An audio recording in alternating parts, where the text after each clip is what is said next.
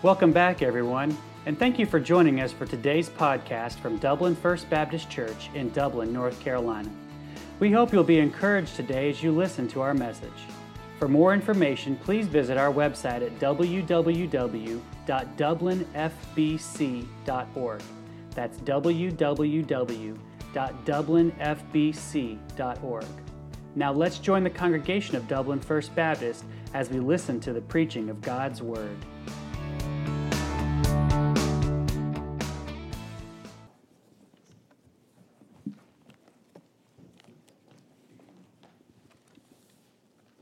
Matthew chapter 14.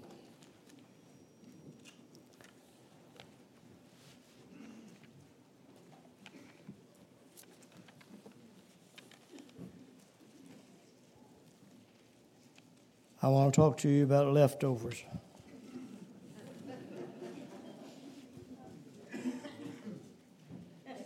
Leftovers. I said to Tommy last Wednesday night, or Sunday one, Thanksgiving is a wonderful time. Have you ever considered how much food is wasted at a Golden Corral buffet in a day? Or at a grandson's, or at any buffet? How much food is wasted? Most of us this past Thursday were at extended family gatherings, right? And there was more food than we knew what to do with, even with big appetites. And most of us ate more than we normally eat, right? And even at that extended family gathering that I was at, I saw some of us going back after 2 hours and eating again. And when that was done, there were to-go plates fixed. Never saw that done, but at our gathering, there were to-go plates fixed. And there was still food left. Leftovers. What do you do with leftovers?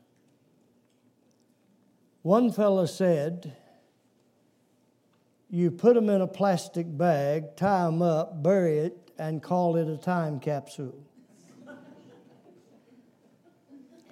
Another fellow suggested that you put Elmer's glue in mashed potatoes and fill potholes.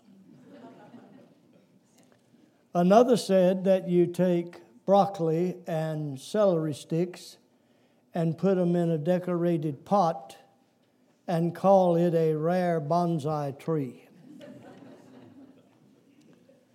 One said you whittle down the turkey ribs and make them permanent toothpicks.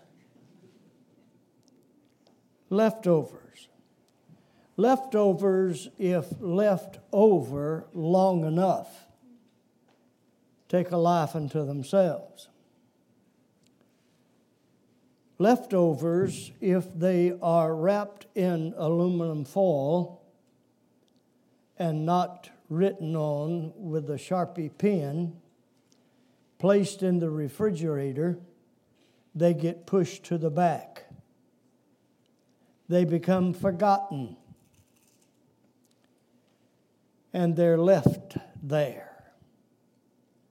And then in about a week, when you open the refrigerator, you begin to smell something, and you say, what is that? And then in about another day, you say, what is that? And then in about 10 days, you get a trash can and you set it there and you begin to throw away all of those leftovers that you were going to do something with, right? Leftovers, if left over long enough, become trash. What do we do with leftovers? Matthew chapter 14. Let's pray. Our Father,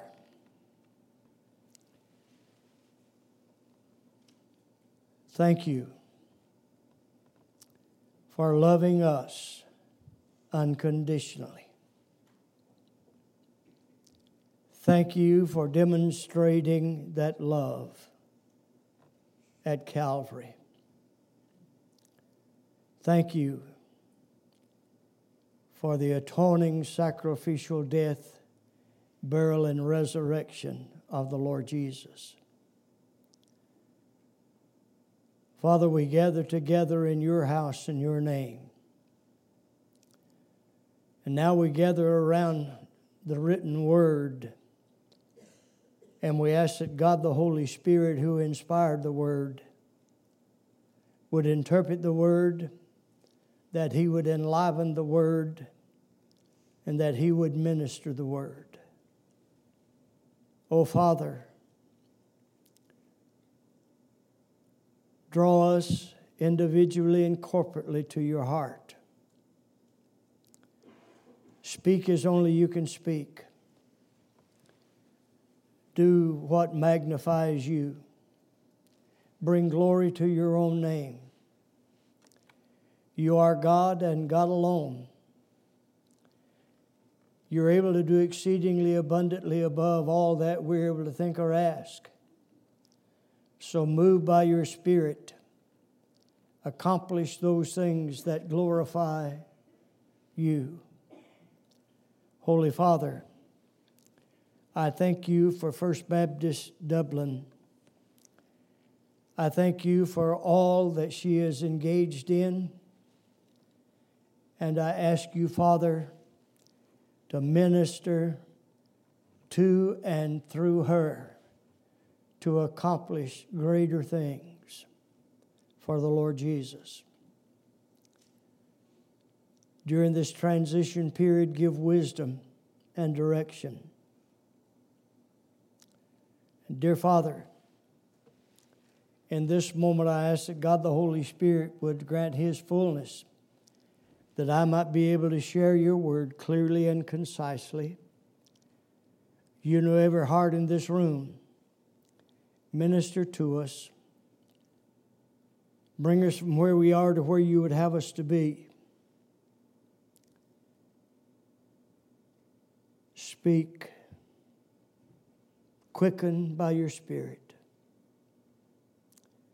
And now, Father, I pray that the words of my mouth, the meditations of my heart, might be acceptable in your sight, O Lord, my strength and my Redeemer. In Jesus' name, amen. The message will encompass verses 13 through 21, but I want you to look at verse 20. So they all ate and were filled, and they took up 12 baskets full of the fragments that remained. There's leftovers. 12 baskets of leftovers. When I was dating my wife, she is the oldest of 7. Now, that was 6-7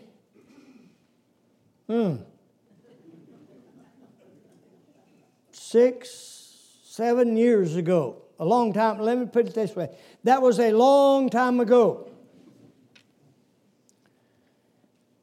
And I went to their home on Sunday and had a meal with them. I learned one thing. That when the bowl passed you,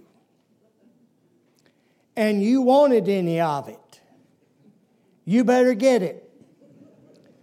because there were 3 boys, growing boys, and that bowl would not come back by you. It would be empty. There were no leftovers at the Taylor household. I can imagine this scene. There are 3 thoughts in these verses that I want to share with you. And the first one you will find in verses 14 and 15. When Jesus heard it, that is, when Jesus heard that John the Baptist, his cousin, had been beheaded, when Jesus heard it, he departed from there by boat to a desert place by himself, his disciples with him. But when the multitude heard it, they followed him on foot from the cities. And when Jesus went out, he saw a great multitude, and he was moved with compassion for them and healed their sick. I want you to look first of all with me at the multitude. The multitude. When Jesus heard that John had been beheaded, he left. Now, there are a few individuals who believe that Jesus left where he was because he was afraid that he might suffer the same as John and be beheaded. I don't think so. Jesus is taking his disciples on what initially is going to be a few days' rest for prayer with his disciples. But notice that when the multitude heard it, how did they hear? When Jesus moved, when he went from place to place, word of it spread. They heard it when they heard it in their cities. They came where Jesus was. Now, Jesus goes by boat. Word spreads, and they come where Jesus is. They heard it. Now, here's my challenge to you. This coming week, spread the word. Tell something good to somebody about your church. Now, I guarantee, not guarantee, I guarantee if something bad happened at your church, that word of it would spread like wildfire, right? Well, spread something good. I challenge you to start something good. You have a good music program, right? Right? Well, spread word. You have a good youth program, right? Well, tell it. You have a good, what do you call you old people?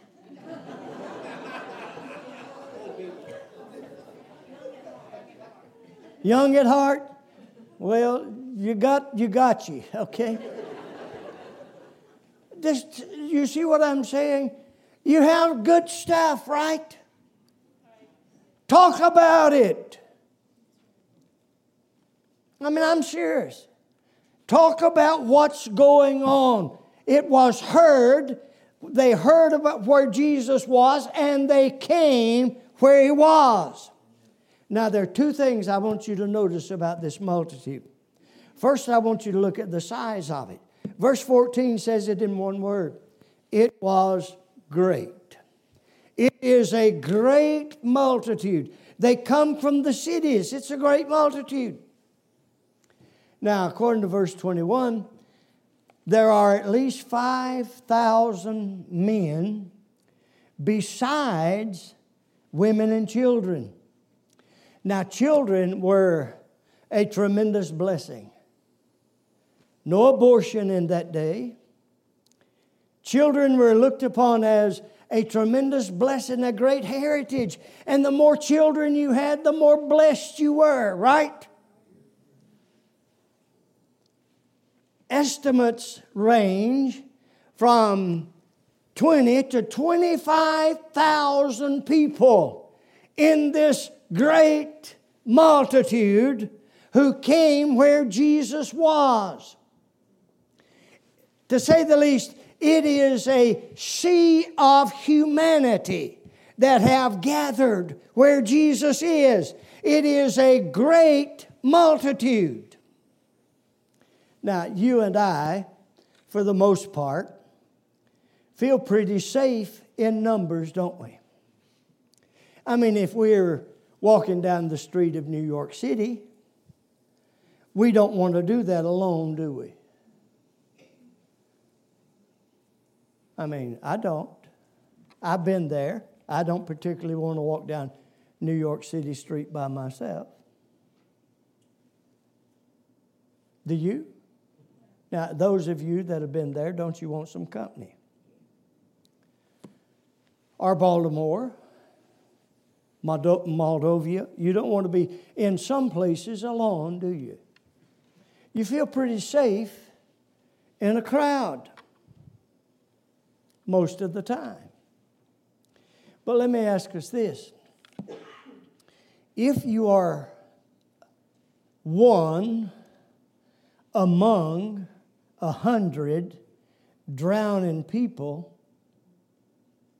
does that make you feel better?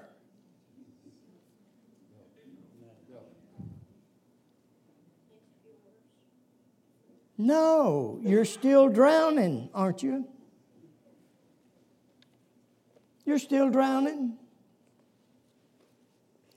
The size of this multitude, it's a great multitude.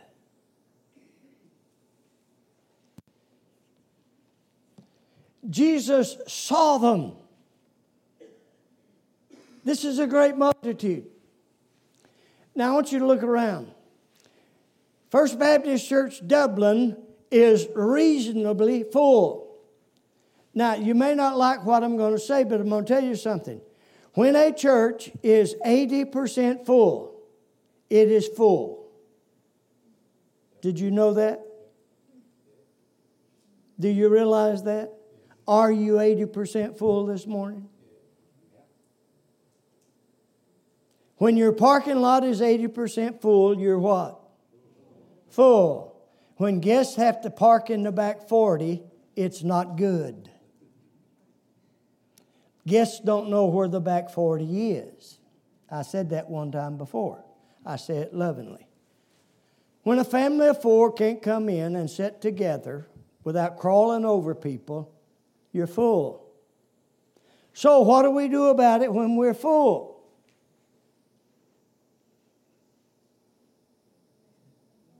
Don't look at me real spiritual. It's not a hard question.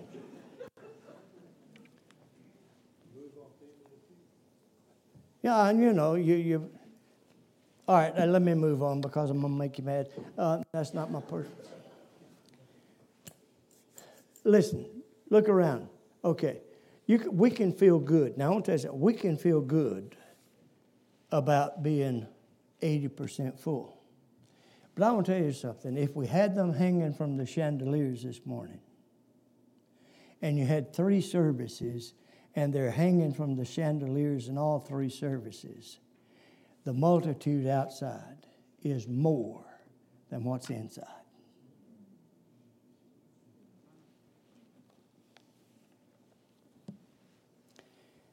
There are more people born in a day than are born again in a year.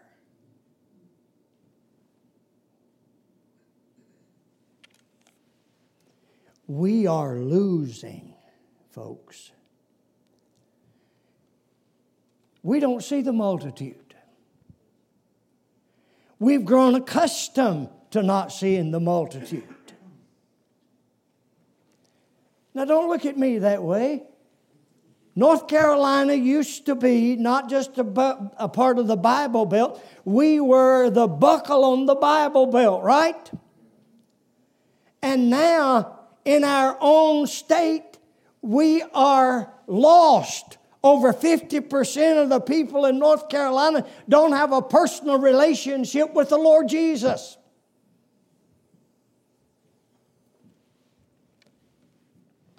Okay, I move on. That's the size of the multitude. Now, the second thing about this multitude is the sickness of the multitude. Verse 14 says, Jesus healed their sickness. Now, Matthew doesn't tell us what their sickness was. I think it is probably a mixture of all things. But the reality is, it do no good to speculate what it is. The point is, whatever, it wasn't beyond the reach and the realm of the Lord Jesus. The issue was, could they get to the Lord Jesus? I mean, with 20 to 25,000 people, if I'm sick, can I get to Jesus through that crowd?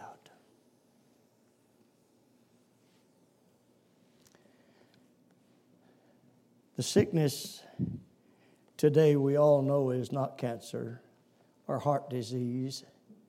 The sickness that we deal with today is a sickness that we're all born with, and that's the sickness of sin.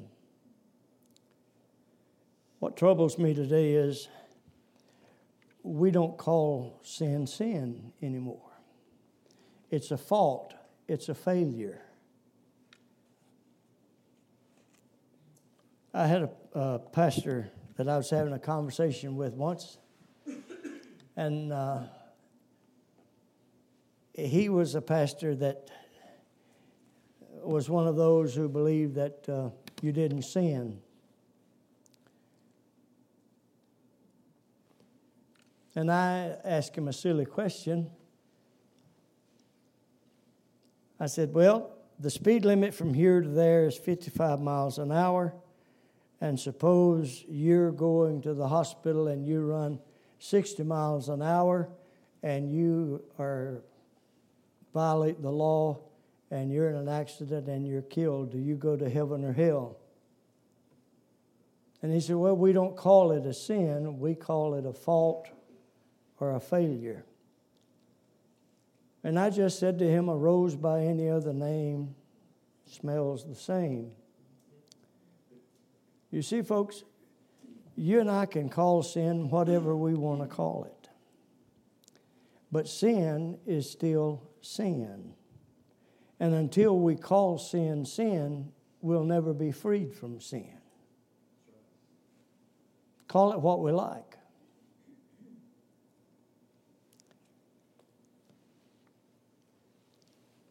Jesus was able to deal with this multitude. Now, we move from the multitude. Now I want us to look at the master. I took too much time on that. The master, verses 15 through 18. No one can ever spend too much time observing the master. Now, there are three things I want you to notice about him. In verse 14, where you see his compassion, it says, Jesus was moved with compassion. Jesus went forth, he saw the multitude, and he was moved with compassion. Jesus saw beneath the surface. Jesus saw the need of these people. And when he saw the need of the people beneath the surface, he was moved with compassion from his innermost being. He saw their need, and he was moved with compassion. Now, compassion is love in action.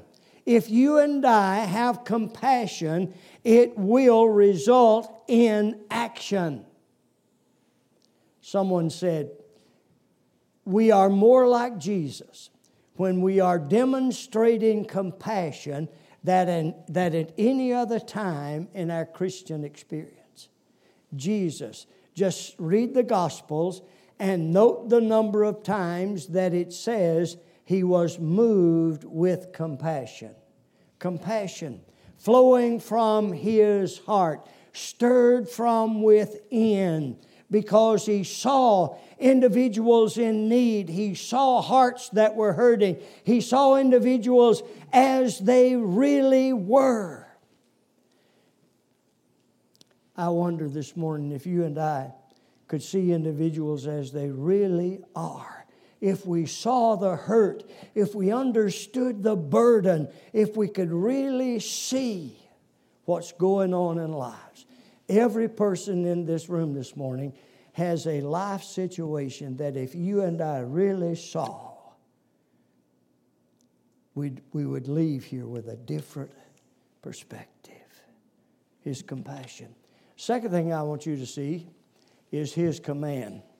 Now look at this in verse 14. He said to them,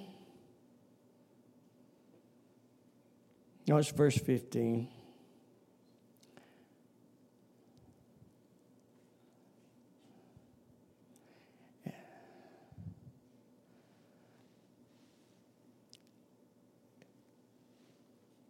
When it was evening, His disciples came to Him, saying, "This is a desert place, and the hour is already late. Send the multitude away that they may go into the village and buy something to eat." Verse 16, but Jesus said to them, "They need not depart. You give them something to eat." Verse 16. That's His command. You give them something to eat. Now just suppose for a moment that you are one of Jesus' disciples. There's 20,000+ people. It's already late. It's between 3 and 6 o'clock. These people haven't eaten. They followed Him out. You come to Jesus and you say it's late. Send these people away. Jesus says to you, you give them something to eat. What are you going to do?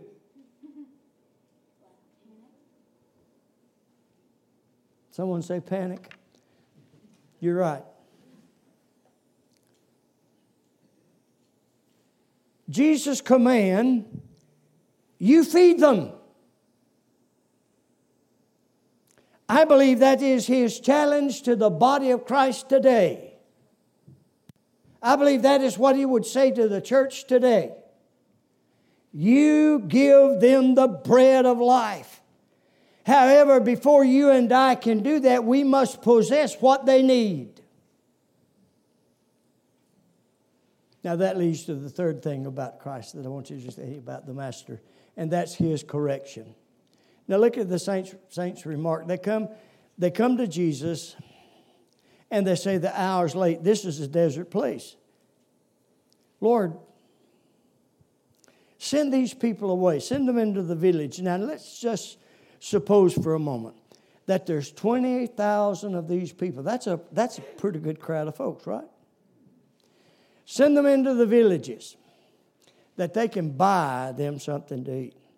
Now you send 20,000 people into outlying villages. Do you think those villages are going to be able to provide food for these 20,000 people? I don't think so. And moreover, I don't think this 20,000 people have money to buy food. So you still have the problem. So what are the disciples really saying? Get them out of our hair. Send them on their way. Let somebody else deal with it. I believe they're looking at the size of the crowd and they recognize their own inadequacies and they're saying, send them away. We don't have anything that is sufficient to deal with this crowd. Send them away. And then you see the Savior's remark. They told him in verse 17, we don't have anything but 5 loaves and 2 fishes. I can hear one of them say, And that won't even feed us. The correction goes on. Jesus said in verse 17, bring them to me. Now what's the them? The them is the 5 loaves and the 2 fishes. Bring them to me. The possessions, bring them to me. He's saying, the disciples were saying, we can't do anything about it. All we can do is bring what we have and give it to you. Now, I'm going to tell you this story because it's true. When I pastored, I became extremely burdened over the reality that I did not have a prayer list that contained 50 lost people on my prayer list that I lifted to the Father 3 times a day, praying for their salvation. So I went to the deacons, and I asked them to help me come up with 50 lost people. Now, the only criteria was to know they were lost.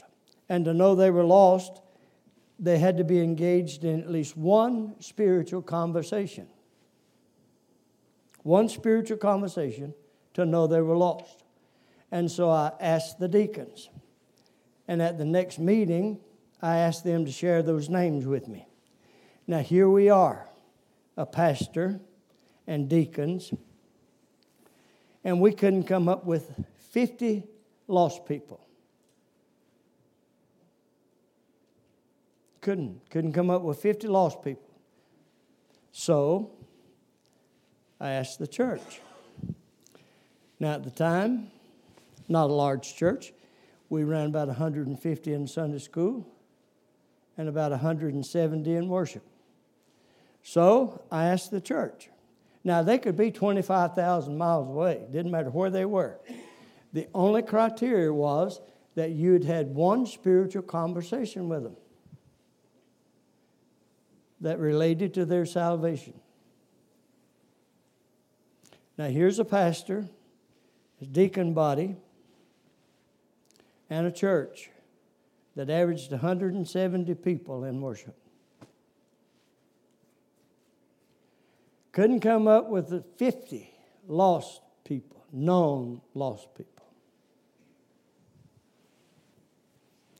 Now, you think it's easy, don't you? You think it's easy. How many known lost people do you know? That, I mean now, using that as a criteria that you've had one spiritual conversation with about their eternal destiny. That was the criteria. So I changed it. Of people that are far from God. Now, it's easy to get names of people far from God. Right? Yeah. You see, here's what I'm talking about, folks. We are too churchy. Do you know that? We're too churchy. Our friends are in church. We don't know lost people, or if we know lost people, we don't talk to them about Jesus.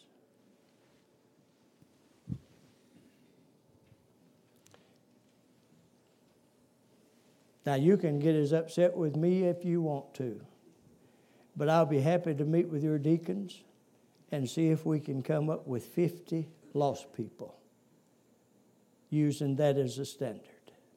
And then I'll be happy to meet with you and see if we can come up with 50 lost people that we can put in a sheet in the bulletin. Lost people, and pray for them. We'll even use initials.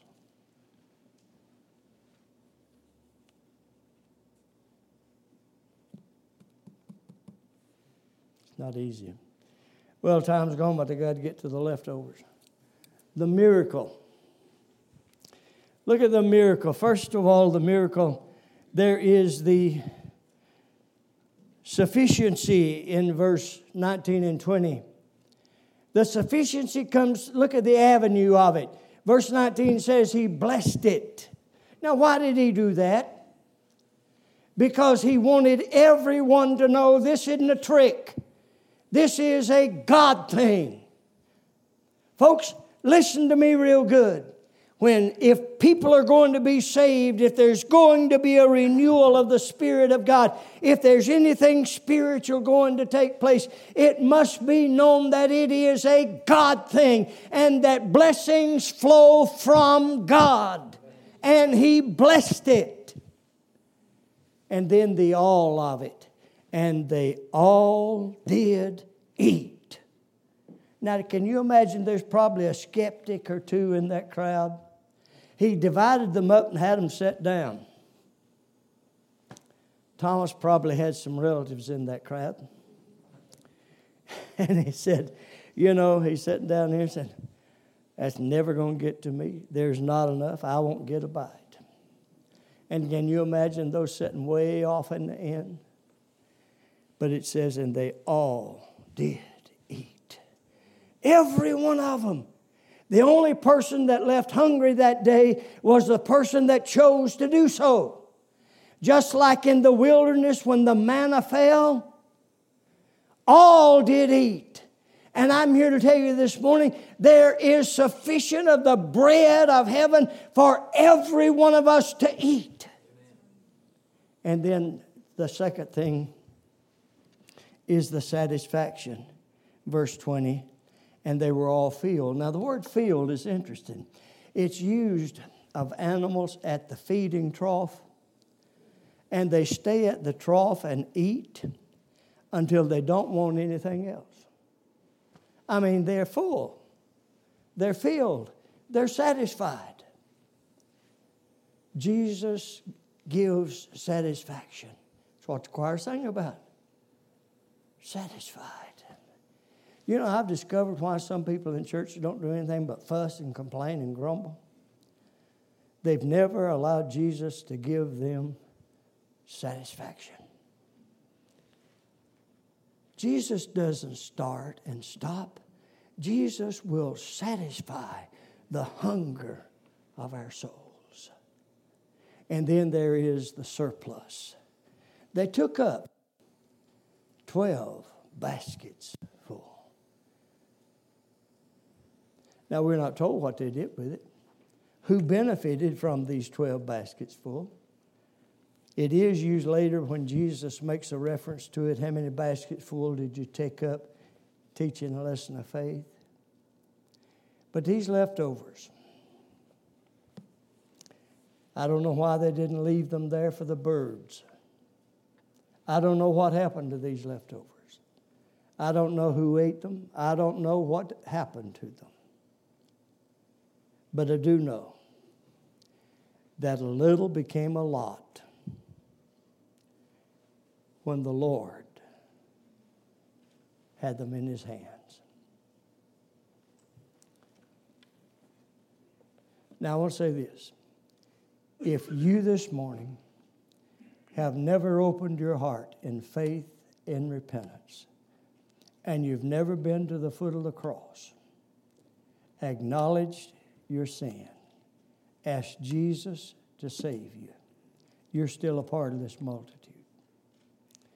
The good news is that can change. You can experience new life in Jesus Christ today. You can. Now, there's something I want you to notice about this miracle. Jesus blessed, and then he took the bread and he gave it to the disciples. Jesus didn't do this. It's cooperation. The disciples were involved. They passed it out. And I think you and I need to be involved. There's a part for us to play. There's something for us to do. And in verse 14, Jesus healed the sick. And I will tell you, He can do that today. Jesus heals the sin-sick soul. Jesus satisfies the saints. He sustains by His grace. Whatever the need is this morning. I know that's a pretty big statement. But a God that's able to take 5 loaves and 2 fishes and feed a crowd of 5,000 men besides women and children is able to minister to you where you are. Whatever the need is. Touch your heart, touch your spirit. He's able. God is able. Let's stand, please, and bow our heads. We're going to have a prayer. Then we're going to join together in singing our invitational hymn. Our Father,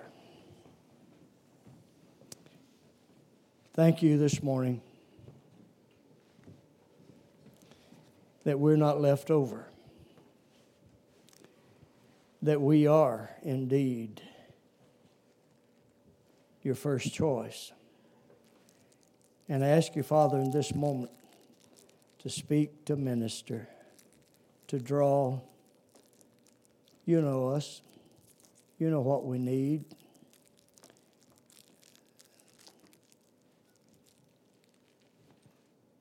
I feel so inadequate even presenting your invitation. But Father, if there are those this morning who are still a part of the multitude who've never really opened their hearts to Jesus, I pray that this would be the day that they'd step out and say no more. Father, if there are those today that recognize that they need healing in their life, may this be the day. May this be the day, Father, when we cast doubts aside and we say yes to you. Be honored in this your invitation in Jesus' name. Amen.